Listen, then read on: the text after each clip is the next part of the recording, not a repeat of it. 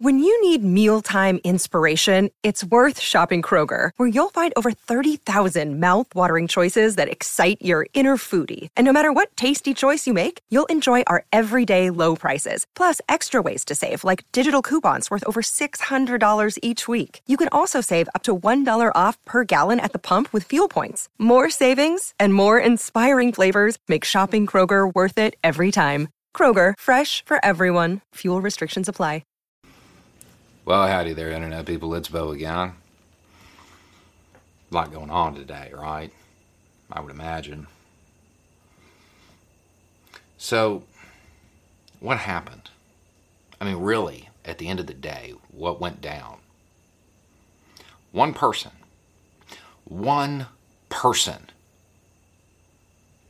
was lost. And suddenly, 160 million Americans have a legitimate concern about whether or not their rights are about to be imperiled. That happened. That's what happened. One person. I'm fairly certain it's not supposed to work that way. I'm fairly certain that one person is not supposed to serve as a hedge, as the check in our checks and balances. Shouldn't come down to one person at any point in time. What does that tell us? That there's too much power in too few hands. That's the key takeaway here. If there's a lesson to be learned here, that's it. The problem is, I'm afraid it's going to be lost among the tragedy and the upheaval and the political jockeying that is certainly going to occur. Too much power in too few hands.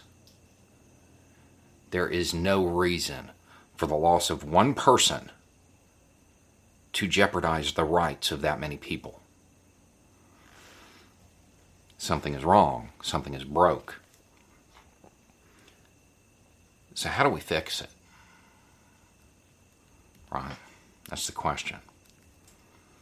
And it's funny.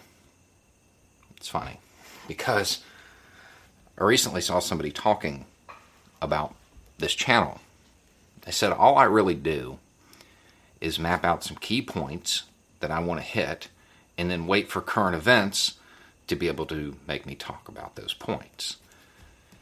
And when you say it like that, it sounds like it should be a whole lot easier. But, I mean, that's pretty accurate. I mean, to be honest, that kind of is the way I do things.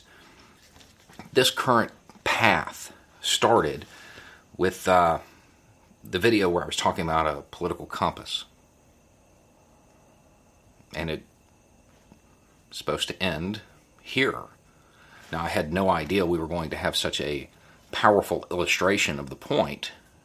But yeah, I mean, that occurred. When I made that video, a whole bunch of people took that test. And a lot of them posted it to Twitter. Posted the image. Showed where their little dot was. Pretty much everybody, I mean, all the ones I saw, were bottom left.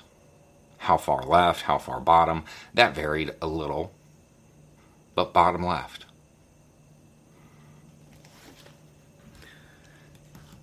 So, why are there so many debates down in the comments section? You know, using that bus analogy, we're all headed in the same direction. We should be able to ride the bus together. See, this is a little different because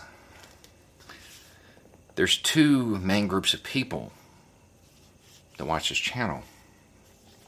Those who are in favor and very supportive and very active in electoral politics.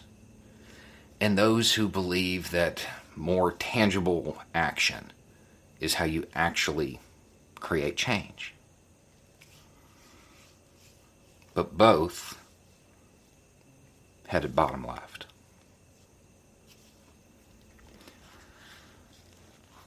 The thing is here, we're not talking about that bus analogy. Not the same way anymore.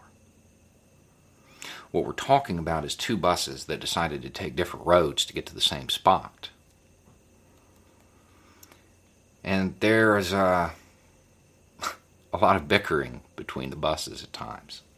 comment section. It's entertaining to watch. Here's the thing. Right now, I'm sure that those who are heavily into electoral politics are looking at those who aren't and are like, yeah, how's that protest vote going? Or don't you wish you voted? Or whatever. Because this had such a big impact. And this is a tangible result of the last election. Electoral politics is important. That's the message there.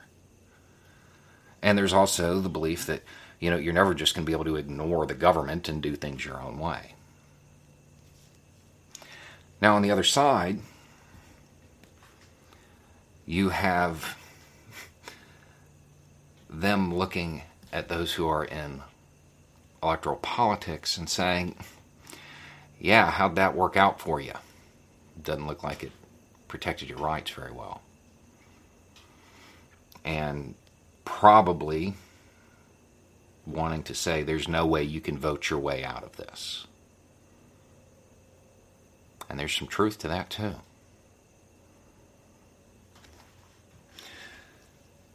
Trump is the culmination of years of this system consolidating power and becoming more and more authoritarian. All it took was for somebody of his ilk to get in office. And we're here. So you probably can't vote your way out of this. I'm not going to say it's impossible, but I'm going to say it's highly unlikely. Those who are on the bottom left and those who vote that way, these are going to be supporters of, Jim Perlman or Shahid or AOC, these types, right? If you want that to progress, if you want to get those kind of candidates, not just do you have to battle the conservatives, you have to battle those within the Democratic establishment. You know who you need to do that?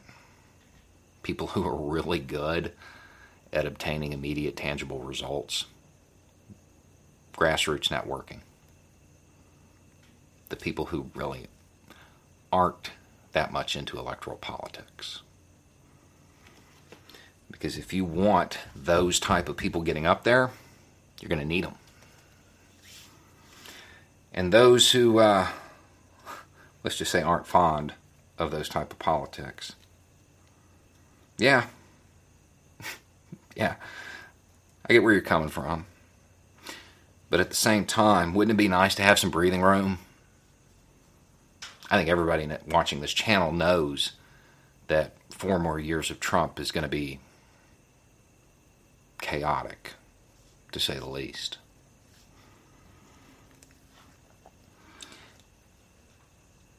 If you want to build that separate power structure, you want to go that way with it.